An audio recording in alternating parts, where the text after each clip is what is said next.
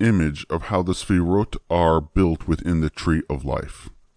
The descriptions are as such: Keter, crown; Chokhmah, wisdom; Binah, understanding; Chesed, kindness; Gvura, strength; Tiferet, beauty; Netzach, victory; Hod, awe or splendor; Yesod, foundation; and Malchut, kingdom.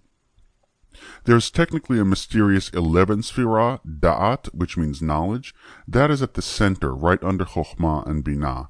That is a bit more advanced and not for this book. I will cover that in my course. It is through these emanations that God's light permeates the manifest world. In fact, the entire universe in general, both spiritual and material. I would like to mention that the Sfirot themselves contain within them the 10 Sfirot, and then those contain the 10 ad infinitum. It is very much like a fractal. The self-similar pattern is found all the way down and all the way up, to the left and to the right, forever and ever.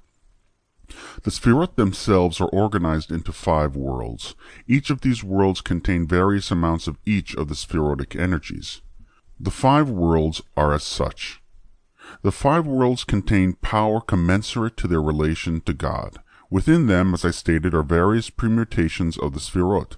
And saying that, each world is also dominated by a particular Sphira. Let's discuss each world in brief. 1. Adam Kadmon.